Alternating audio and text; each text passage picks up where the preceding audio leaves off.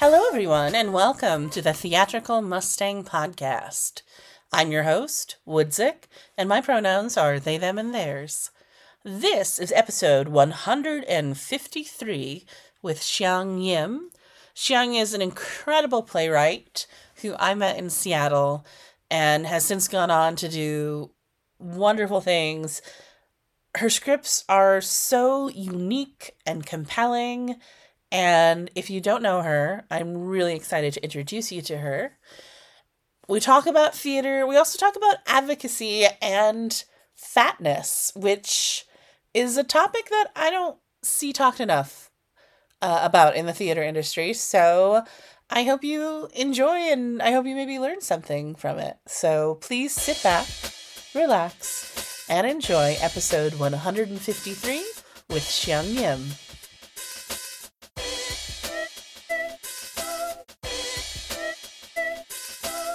So today on the podcast, we have the amazing, the prolific playwright, Seayoung Yim, coming back after a 7-year break to the Theatrical Mustang podcast. Welcome!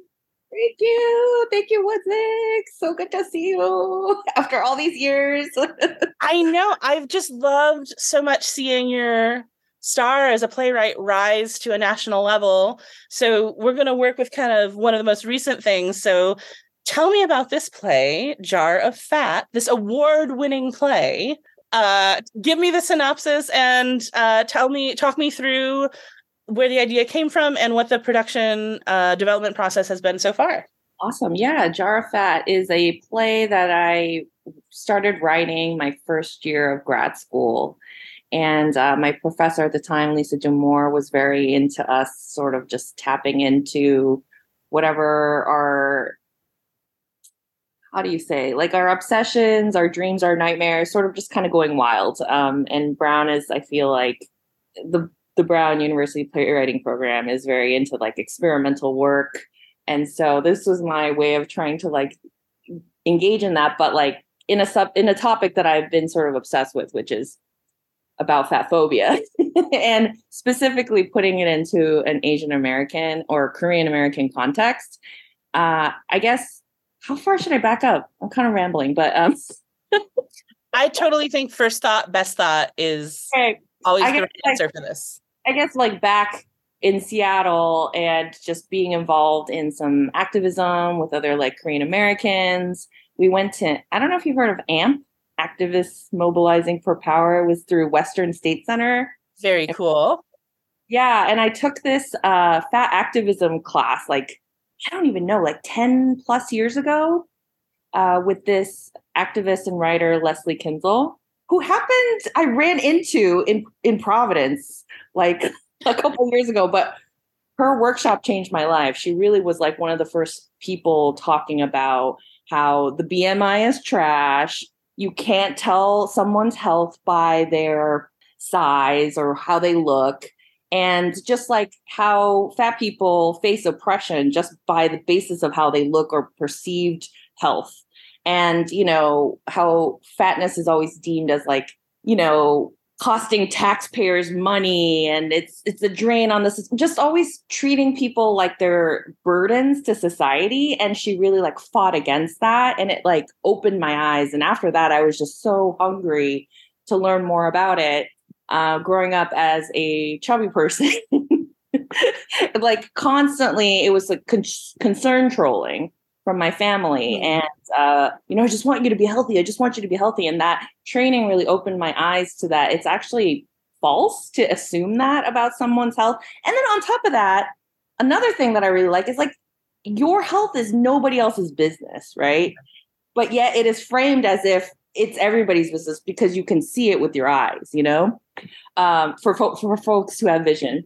And so I got really hungry for it. And then I just started using Instagram as sort of a way to inoculate myself against like this onslaught of fatphobia that's just coming towards me in both cultures, like American culture and Korean culture.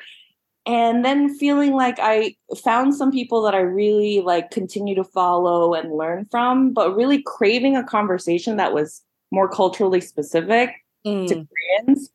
And you know, saying fatphobic things is not like that shocking in a Korean family. A lot of times it's just kind of like, oh, your hair is black, you know? So it's done in this very specific, intense way, at least in my experience. And then talking with other people who've been involved, I've collaborated with, they've also shared that they've also experienced this, but it's just constant. And then it's also tied to, you know, how people, it's kind of entangled with how people show love, again, with like concern and quote unquote wanting the best for your kid or your family member, is to like sort of fetch, for lack of a better way of saying it. And so I wanted to write this play in grad school that explored that feeling of like people dangling a carrot in front of you to say, if you could only get to be this size, or if only this, you'll be so beautiful. And it seems like ... is your life will be perfect.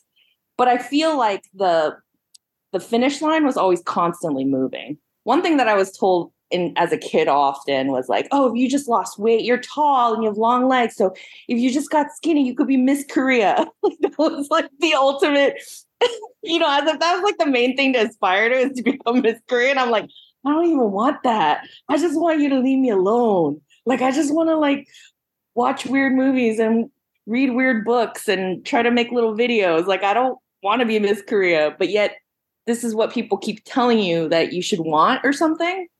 And so I wanted to write a story or a play about this. And I often kind of lean towards comedy because I don't know why. I just like comedy. And it's a bummer subject. So I was like, how do I write a comedic play about this bummer subject of fatphobia? And so basically the premise is it's set in a sort of surreal world. And there's these two Korean twins. And in this world, each family is buried together in a specific size grave. And these girls are considered too fat. So they are not small enough to fit in the grave so everybody could be together, the mother, the father, the two girls, and their grandmother who's in an urn. And and I wanted to explore class, you know, so the bigger the grave, the richer you are. So you don't have to worry about size. But this family is sort of like cash strapped. And even the grandmother doesn't have like a fancy grave. She just is in an urn. And so I just wanted to kind of explore like, you know, this concern about beauty and thinness is, I think, sort of wrapped up in fear of death. Because if you're always young and beautiful, that means like you're sort of trying to attain immortality, to try to erase any effects of mortality and death. And so, yeah, I just feel like it's impossible to meet these standards. I was just like, what's a premise where it's like impossible? And then I wove in some fairy tales. I found a really great like Italian fairy tale about these two sisters. They both like trick a hot prince. But in the morning he finds out, yeah, sorry. Let me back up. It's about these two twin sisters, or just sisters, and they're both considered really old and ugly. And then they trick this prince, and one of them gets with the prince, I guess, and in the morning finds out that she's actually not beautiful. And he flings her out the window. It's extremely violent. Like out of this tower after like fairy tale lovemaking. And then she falls into these trees, and these fairies come out of nowhere and like turn her really beautiful. And she lands on the ground. And then the other sister is left ugly. They were both ugly together, but one is like really beautiful and one is not considered beautiful. And so she's just like, how'd you get all hot? And the pretty sister's like, oh, she just lies and says, I cut off all my skin and underneath this is me. This is the real me, you know, which I feel like is often the weight loss, like advertising, be the real you inside. And so that other sister cuts off her skin, but instead of becoming beautiful, she dies. So extremely violent fairy tale. And in the version that I read, it was the Carmen Maria Machado version, gorgeous fairy tale for folks should read it. The sister who becomes beautiful becomes immortal and is just like lives forever in this like beautiful, conventionally attractive body, but outlives anybody that she has ever known. Is just kind of like, I guess, Arwen in is that her name? The elf? I think so, yeah. That chat, right? Or I thought it was Liv Tyler. Anyway, Right. You're right. I don't know that much about Lord of the Rings. I've just seen it. It's on. If it's on, I'll watch it. But anyways, I was just struck by that of like also people who are considered beautiful. Like, how is it? How are they commodified, and how are people trying to exploit them, or so just like the push and pull, the yuckiness, and also my own conflicting feelings about insecurities about the way I look. And part of me is like, no, fuck that shit. Fuck beauty standards. Fuck fat phobia. And then other times, like the deep ingrained Ugh. shit that I've been swallowing my whole life. Like it's a constant battle. And I also like fashion. I like, as artists, we like to look at novel, new, beautiful things. So it's like that inner war that I have. And maybe it doesn't have to be a war, but at the time it felt like a war, I guess, when I was writing it. So the long, like, word vomit of sort of influences. But I'm a big fan of a non-linear answer, to be fair, because I ask a lot of non-linear questions. But I appreciate you sharing that. And I just feel really like moved right now. Are you open to, I would like to share some of the microaggressions that micro and some macro that I've experienced as a fat actor and just a body moving through the world. And then I think the other side of that is maybe if we could list some more of the folks that like we look to. You're one of the folks that I look to. As I said before we started recording, I love some of the things that you post on your Instagram. And I think one of the things, so maybe let's start with a positive first. So I was saying that like Lindy West was one of my educators in terms of sort of unlearning. And I remember her saying that the way that she approached sort of unpacking that self-hatred was literally looking at fat bodies until she was able to look at them without judgment, right? And that's a whole friggin' mood. I think about Jess Baker. I think about Tess Holliday. I think about the book The Body Is Not an Apology. And these are things that you have to work a little bit to find, because the overwhelming narrative is, fat is bad, fat is unhealthy, just sort of repeating and yes-anding some of the things that you said before. And people are able to couch fat phobic remarks in that genuine quote unquote concern for someone. I get a permission to be violent towards you in my language because I feel like I can. And there's not really someone that's going to step in.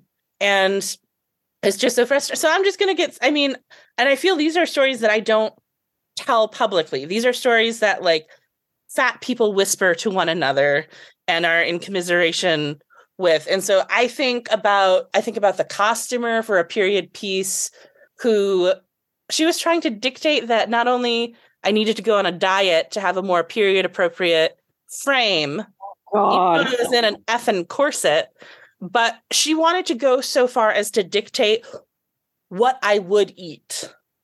Oh my God. She wanted to put me, not only say lose weight, but put me on a diet. And so I feel like it's a story all too familiar for fat actors, and especially those assigned female at birth. I am not the only one who tells the story of going to the director and saying, how much money do I have to costume myself? Oh. Right? Because there are so many, I think it's getting better, but there are many costumers who are like, I have this vision for this costume, for this role, and oh my gosh, a fat actor comes in, and that goes against my assumption of what this character should look like. And I think there's been many roles too where sometimes I've fallen into a romantic role, but it's only because a skinny person quit. And then people are like, well, I guess Woodzick can act. And I guess, there's sort of that vibe though of it might be a stretch for them to be Meg in Crimes of the Heart, for them to be in doing Metamorphoses, Mary Zimmerman's Metamorphoses. I played Psyche, Eros and Psyche, and that. And it's like people totally forget that like fat people are loved all over the world, and we get married, and I don't know, just like don't count us out. And I don't know if you've experienced this, but I've even been at a coffee shop and I once was at a coffee shop and I had a woman who I think was perhaps unhoused and experiencing some sort of mental health challenge, but she was pounding on the window of this coffee house, pointing at me and screaming, "You're fat, you need to go to the gym." And nobody did anything. And so like I just had to sit there and take it until this person walked away. And I'm just really in a lot of these interviews, I talk to gender expansive talent and non-binary actors and trans actors, and there's this thing, and you're really helping me connect this thread right now of, I think, fat actors the same way there's a parallel to trans actors, where if we addressed every microaggression in our lives that came up, if we didn't just let it roll off our back, well, we don't let it roll off our back, right? But if we just didn't ignore or diffuse, if we said, "Hey, that's not cool," or "You really need to educate yourself," we would be exhausted. And I wish that there was a way that we can quantify that as acting experience. Like, I don't have, that's an MFA in and of itself, moving through the world with whatever microaggressions you're experiencing. And it really sucks sometimes when it's from the other side of the casting table. And so that's my rambling, nonlinear answer. Do you want to shout out any folks that you found a lot of, solace and education from, and then also any kind of like crappy experiences you want to just share? Because I also think that folks don't know how prolific this is still, even in 2023. Well, thank you so much for sharing your experience. I'm horrified at like what you've gone through, and I can also, relate and empathize in many of the instances you're talking about. That feeling of isolation of when this happens, I deeply relate to that. I think right now I'm in a bubble where I'm surrounded by people who don't do that. And also maybe because of COVID and the pandemic, I haven't been around strangers as much, but it really brought back memories, some just deep core memories of people shaming me or like commenting on my body, and then feeling utterly alone, even with friends around who were thin that just didn't say anything, maybe because they felt awkward, not because they were trying to be cruel, but also what I appreciate about the current like discourse because of the fat activists that I've been working so hard, is that now you can just say fat, it's not like, it doesn't have to be this negative, like you're fat, like, yeah, I'm fat, like I have hair, or I have eyebrows. But before, I think even just 10 years ago, I think people were like afraid to say anything because they didn't want to call attention to me being fat, so then they just didn't say anything. And it's not, again, like, I don't think it was from a place of like abandonment, but yeah, anyways, just to say, I relate deeply with that feeling of feeling alone when I was like the biggest person in the room and something like that happened. As far as like people, oh yeah, Lindy West, my gosh, that book Shrill, I laughed so hard about something that's so painful. She made it so funny. I think she's amazing. And also her fashion sense. I would also look at her Instagram and try to figure out where she got her clothes, and I would try to get her dresses. Oh my gosh, her style is just incredible. Who else? Oh, I love Ijeoma Oluo too. Also listen to Maintenance Phase. It's become like gospel to me. Have you heard of Maintenance Phase? No. Oh my gosh, you have to listen to Maintenance Phase. It's incredible. They kind of go through different diet trends, past and present, and then they debunk the fuck out of it, and it is hilarious. Hilarious. So it's like they, even like analyze how data has been used to promote a certain diet, and then just pointing at how ridiculous it is, but in such a funny and sharp way. And it's by Michael Hobbs and Aubrey Gordon. And I think she has a documentary coming out, Your Fat Friend. Those two folks. I'm going to butcher the name, but on Instagram, it's Nalgona Positive. I also follow them. They talk a lot about eating disorders and fatphobia. I also love Jessica Starr. on Instagram, who's a poet. Who else? There's so many. Oh, I love the Instagram account Fat Art History. Like when you were talking about the costume design for a period piece, and just, in movies, oftentimes fat people are erased or they're just used as like butts of jokes or whatever. But this account really shows like historical photographs and paintings of fat people. And I really love seeing that because, I love vintage shit too. uh, yeah, those are the few folks that I could think of the top of my head. I still follow Leslie Kinzel, who's amazing as well, who I first, took that training with. Yeah, and if I think of more, I'll shout them out. Oh, the fat sex therapist. Yes. Oh, yeah, they're really cool. Yeah. I just wanted to yes and this. It's a funny thing, right? Because back in the day, I mean, fashion, and not only do fashions come back in a circuitous kind of full circle way, but thinking about at one point in time, being fat was a sign of you had money. Like you had the money to have the food to be fat. And it's fascinating to me now. It's like, I feel those who are privileged have the money. You have the money to be thin. You have the money to hire the personal trainer and the nutritionist. And I just shout out, perhaps oddly, to Paul Rudd, but he's one of the only guys who I've seen who's like, I'm miserable when I'm getting in shape for Ant-Man. I'm miserable. Like I have to, it's a lot of really bland chicken that I have to eat at certain times. And, and I mean, I can say that with a little bit of humor, but I also think about, I get really mad about Carrie Fisher and how they brought her back to the Star Wars franchise, but it was sort of with the mandate that she had to lose a certain amount of weight to be quote unquote camera ready because, misogyny and fatphobia, and the fact that we just have all these dudes who remember her, or whoever is attracted to Carrie Fisher in a bronze bikini. She's like 19 or something. Right. And we're like chasing after that, and losing that weight so quickly was one of the contributing factors to her death. And it's like, was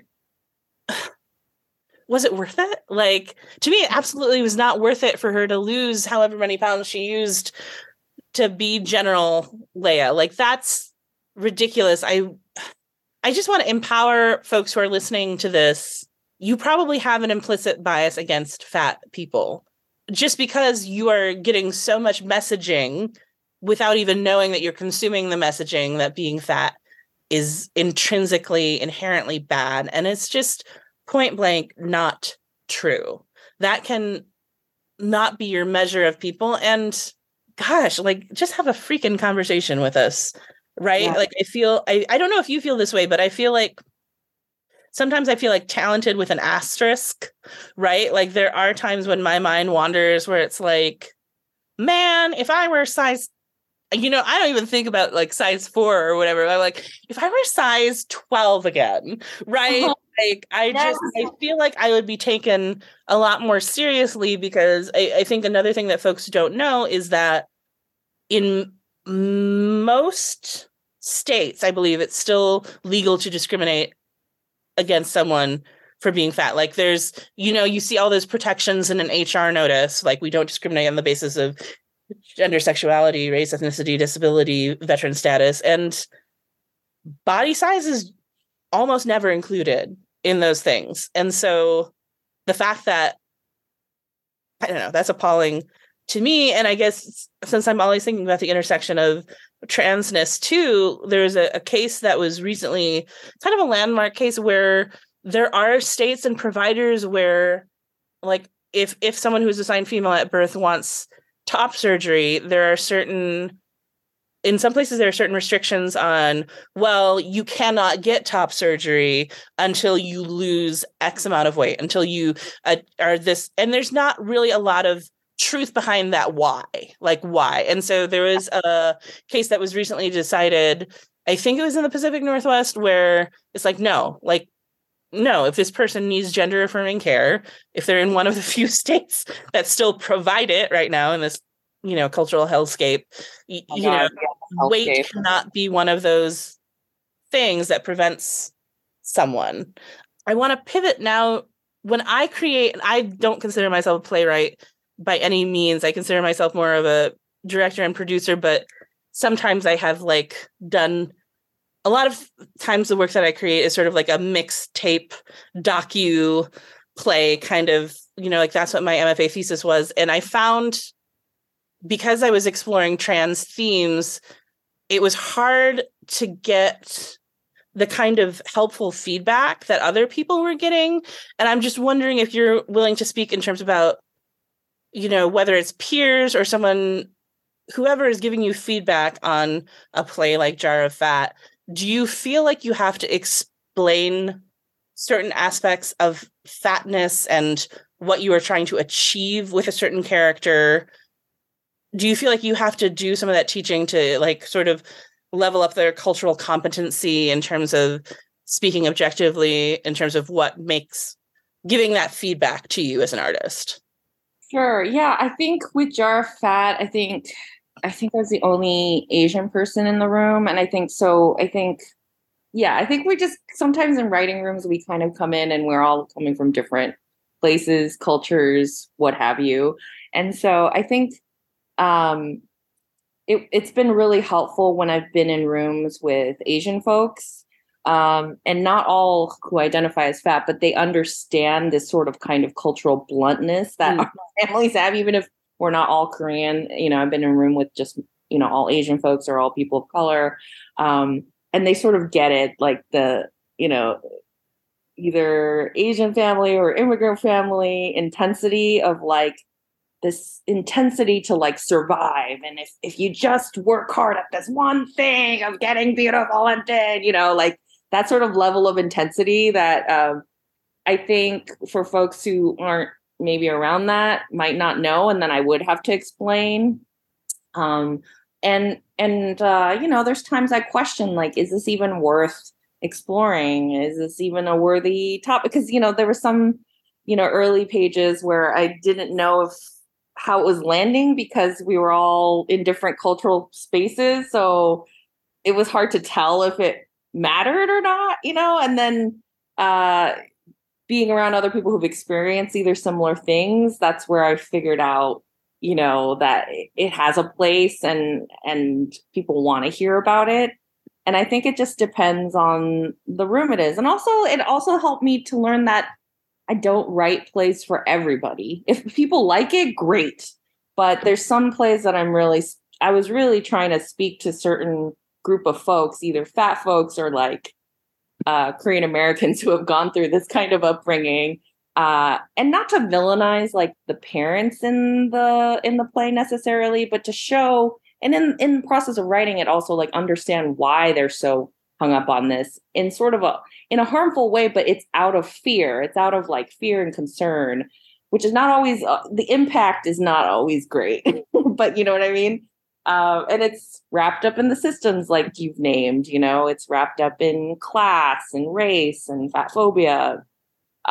So it's not a simple, one person's bad if you've said a fatphobic thing. I've totally probably have, permitted fatphobia to happen in my life as well. And it's constant unlearning. It's it's like the learning never ends. But what was the other part of your question?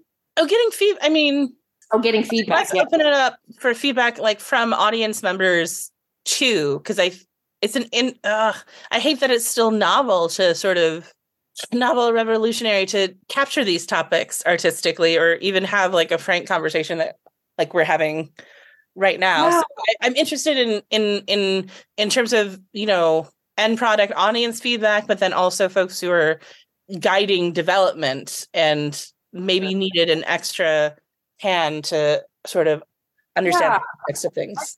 I think, well, and also what you were talking about as being an actor too, it made me also think too about like even casting this play. It's gone through a workshop production. And my first year, I think the Brown Trinity program had like the most Asians it ever had admitted. And it was the same year. So I took all the Asians that I could. And, I think these folks aren't folks that identify as fat, but they're Asian. So, and it was a workshop production and they did an incredible job. I still hear like their voices sometimes when I'm like revisiting the script. But I found like casting is a tricky thing, right? Because I think the industry promotes people to be thin and a certain size and attractability and whatever this narrow fucking frame is. And so it's been really interesting and like a tender experience when I'm working with the director to figure out how to cast this. Like, how do we broach the subject to an actor if they identify as fat or not? Not everybody does. And I kind of personally sort of see it as a political identity too, not just, looks or whatever. And so not everybody identifies as that. So how do you begin that conversation?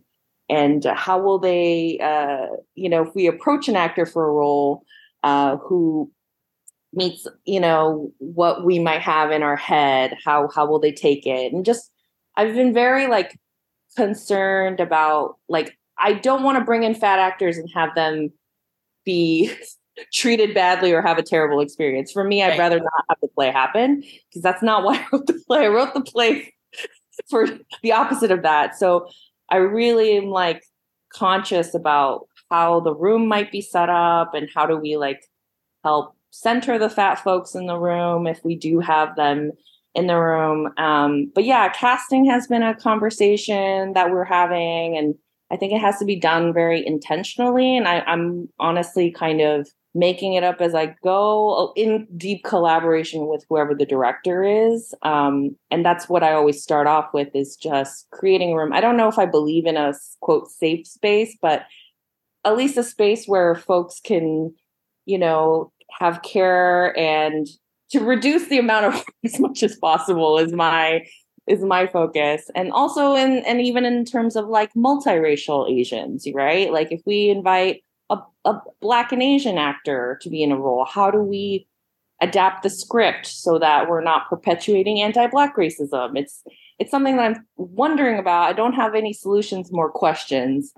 And then another layer has been like for some folks that have worked on the play or, read about the play, you can't really tell what kind of experiences they've had with fat phobia or eating disorders or anything like that just by looking at them either, even if they appear, quote, conventionally thin.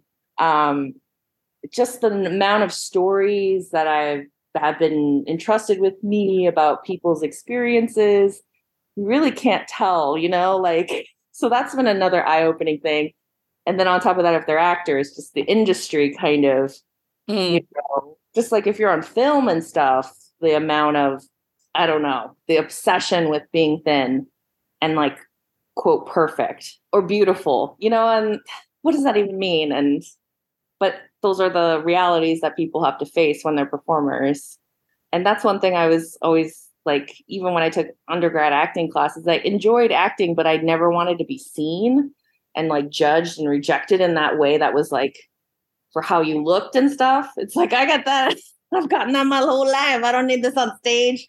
So it's like that kind of pressure is like really daunting. So yeah, I'm kind of left with more questions and a lot of figuring out that I still have yet to do, because we haven't had a professional production of this play, Jar of Fat, yet. We've had a workshop, student production, and multiple readings, which have been really incredible experiences. So if folks are listening to this podcast, hopefully they are leaning in.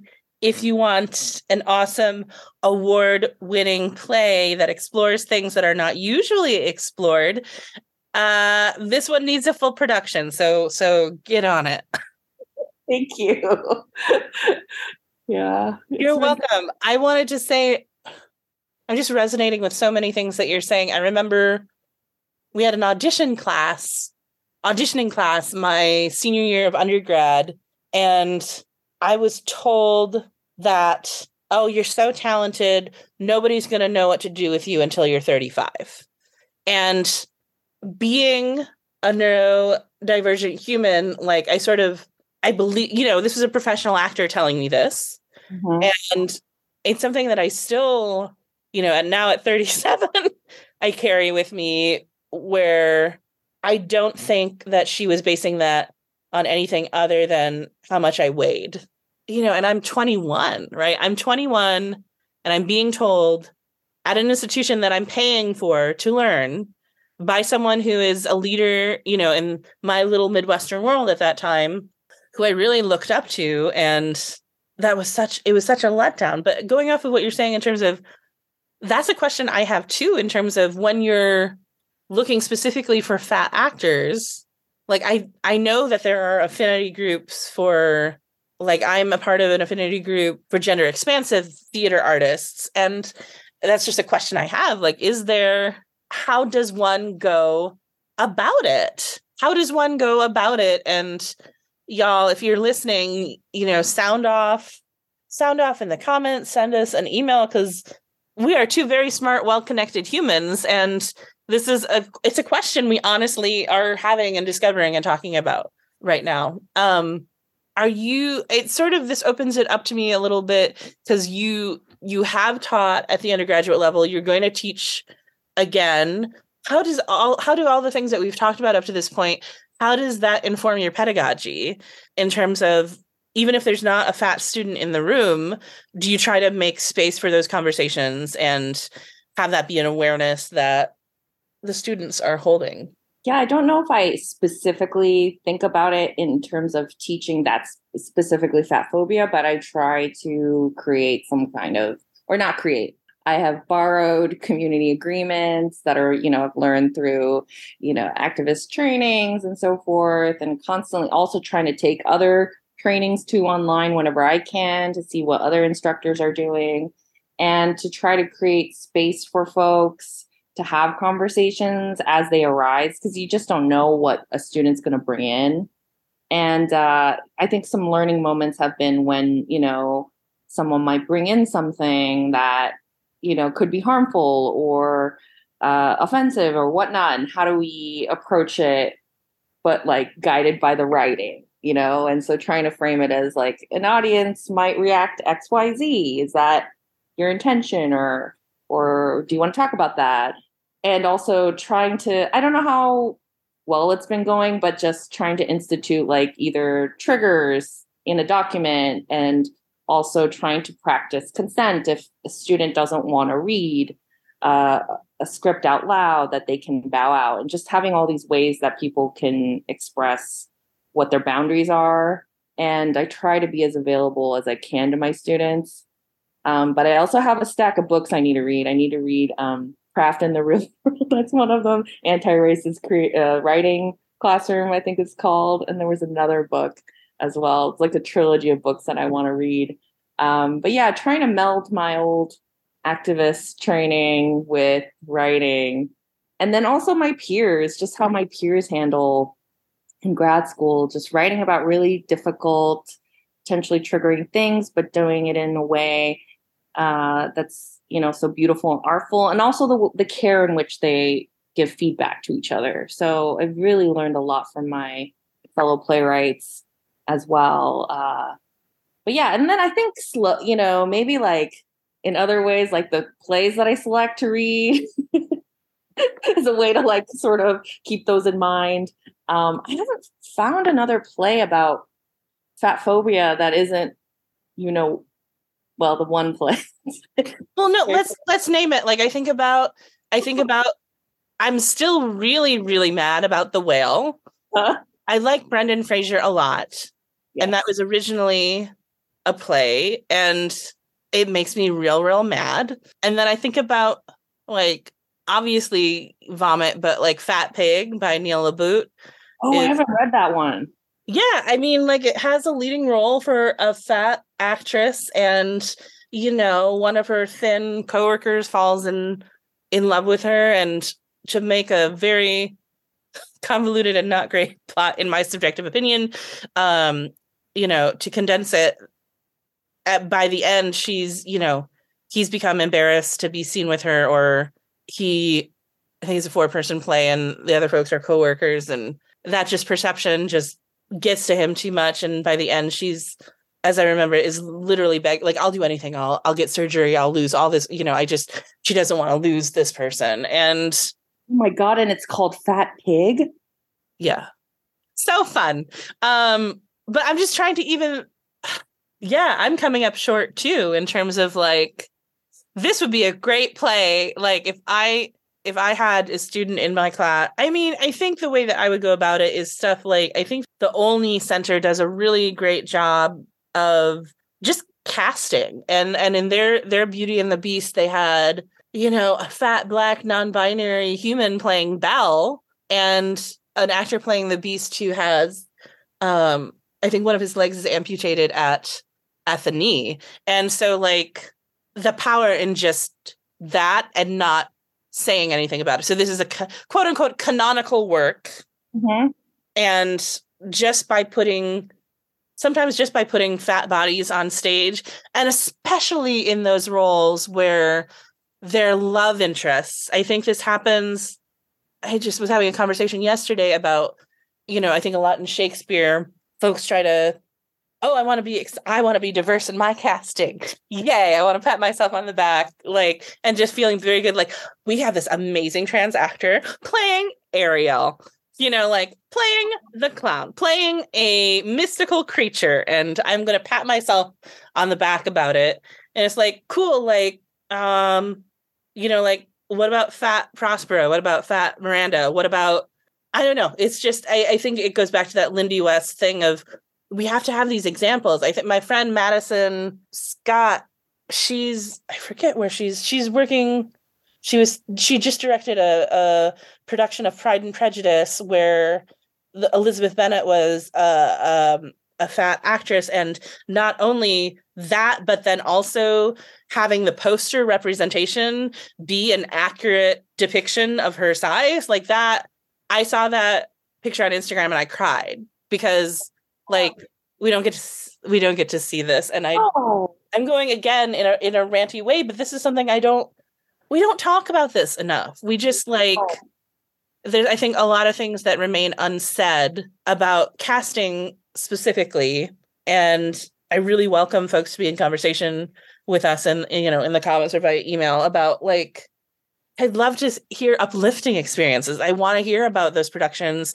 I want to hear about those plays that like do a great job and casting that folks have seen that made you lean in and made you go like, yeah, like that's a cool thing. And I think sometimes that can reveal things about a character or relationships in a play that one has seen many times. I want folks to be bold in their casting decisions and not go just with what has come before traditionally. Yeah, and then I'm also curious, like in the rooms too, like how do you provide care to the people that are, you know, the quote first playing XYZ, like right. Whether it's by gender identity or body size or what have you, like how do you create that room of care so that you're like, you know, reducing harm? Because I find what's frustrating in a lot of like diversity inclusion conversation, it's just, let's just shoehorn people in without thinking about what the impact is and how it might be different. And what do we need to pivot and how do we need to think differently? I think right now the conversation, at least as far as I've seen, it's just trying to stick people in, but like, what are we changing? You know, what are we doing differently? I'm kind of interested in that. And yeah, I don't know. It's ongoing and it's going to change. It's going to keep changing. Right. So we hope. I mean, I think I am heartened. I just think like, and I consider you among this cohort. I think there's this really juicy, empowered, talented cohort of like folks who are positioning themselves to be the next generation of artistic leaders. And I'm just so excited. You are part of that. You are absolutely part of that. Thank you. Oh my gosh.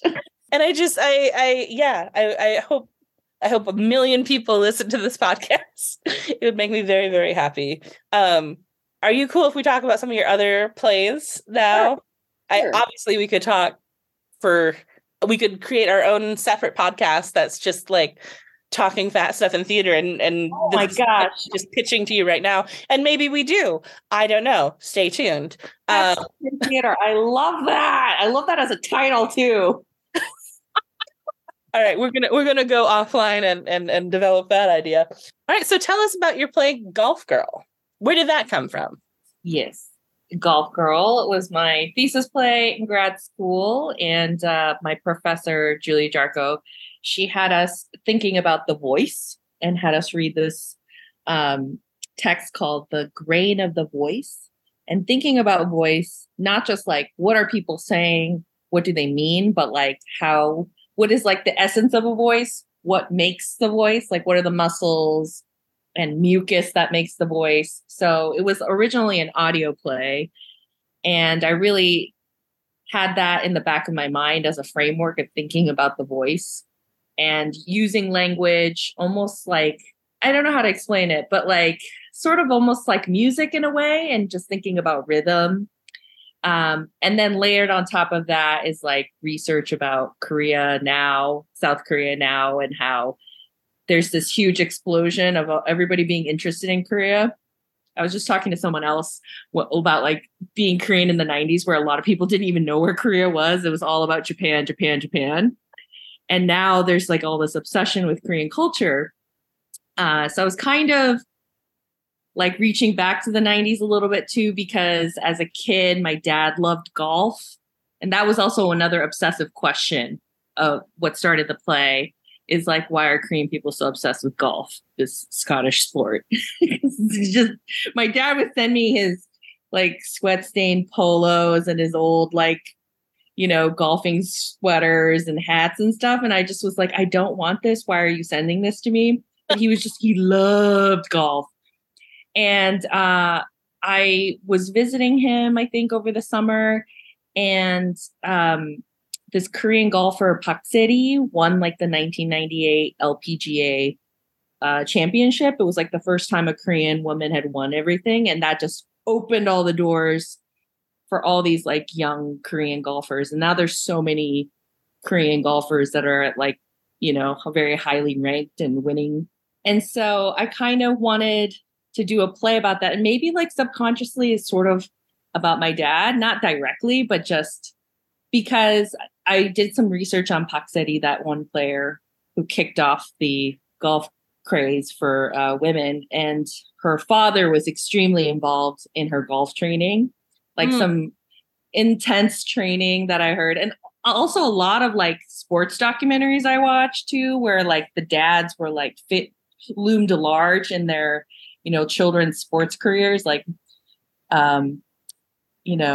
Michael Jordan and Tiger Woods, for example. Their dads were like huge in their lives. The Williams sisters too. And the Williams sisters. I haven't watched that movie yet, King Richard, but I want to watch that too. I love sports documentaries and sports movies, but I don't really like watching sports because like sports movies, they just kind of like get to the action and the thrills. And you don't have to really understand all the logistics. Anyways, I read some interesting stories about Park City and her dad, and like he really tried to like toughen up her iron will, and she would have her practice golfing in cemeteries at midnight as a kid and stuff. Yeah. So that her focus would just be golf. And so I became obsessed with this idea of like, sacrifice and ritual and sort of like the automation of excellence. And that's sort of what the play is about, having such a singular focus to be the best. Because I didn't really ever have that. I was always kind of like wandering, like, who am I? What do I want to do? What can I be good at? So I was drawn to a character that was so unlike me, where they were just trained from such a young age to be this one excellent thing. And then thinking about what does that do to you? And what else does that, how do you decide to do anything else after something like that, Because it's not something you can necessarily do forever, right? You can't be the best forever. And, there's golf injuries and what have you. So anyways, I was sort of grappling with those kind of issues alongside with thinking about rhythm and voice. And I try to make a play, but it's not really about golf. I have it in my front runner. This is not a realistic play about golf. There's also a brain-eating amoeba in the play. Also Love. another obsession. It's like an obsession. For my days in Seattle, I think I read an article where somebody was doing neti pot and like a brain-eating amoeba got into someone. And then I threw up my like $16 like ceramic neti pot.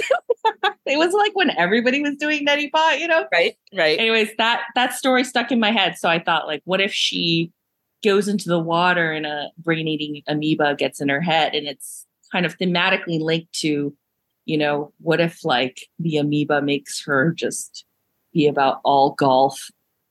Her brain becomes golf brain. That's why she's golf girl. Yeah, so that's sort of what the play is about. Is a young woman trying to figure out what to do. It's fascinating. I relate to a lot of, I'm an athletic human, I am not, but I relate to a lot of that. And especially like, are you doing something for yourself, or are you doing some when you get into adulthood, right? And that whole, I remember being in my 20s and learning that word individuation, where like the process psychologically of, oh, I'm an adult in the world, and I can think differently about my parents' expectations of me because I'm an adult in the world. And what does that mean, and how those things shift. And I remember being a kid and the vibe of like, oh, you got an A minus. Oh, you got a B plus. Like, well, that must have been not that anyone said this to me, but it was never like, great job, A minus, B plus. Like, you know, it's an interesting thing too, because I think sometimes the parents, at least in my case, there's some sort of a financial motivation behind it. Because I think in their case, there was some nervousness about being able to pay for college. And so it was keep that GPA up because, and I feel sometimes there is a parallel with athletes in that. Yeah. 100%. And I was also taking a Korean media class and looking at, you know, like I was saying, right now, Korea is like this shiny, you know, force even in American culture right now. But underneath it, there's all these people who are suffering and working like really horrific jobs and long hours to try to sustain whatever global capitalism is like demanding of them. And so there's like, I learned this phrase in this media class I took of where people call Korea Hell Joseon, like from the Joseon dynasty, but calling it hell because, you know, people are underpaid, working long hours, and like, you know, it's just people are suffering. But on the exterior, it's just K-pop and K-beauty and all the glamour, you know, but underneath, like everyday people, a lot of people are like trying to make a living and survive like the hells of global capitalism. So there's that sort of like was also in my mind as I was writing it of like, why do you need to be the best? And why is there no room and the scarcity to like be the best? It's like this urgency that feels like life or death towards success, you know? And so, yeah. Whew, that was a big feel. That was a big feel. Yeah, I think, you know, I know we're all nauseous about this, the pandemic pivot, like that language, right?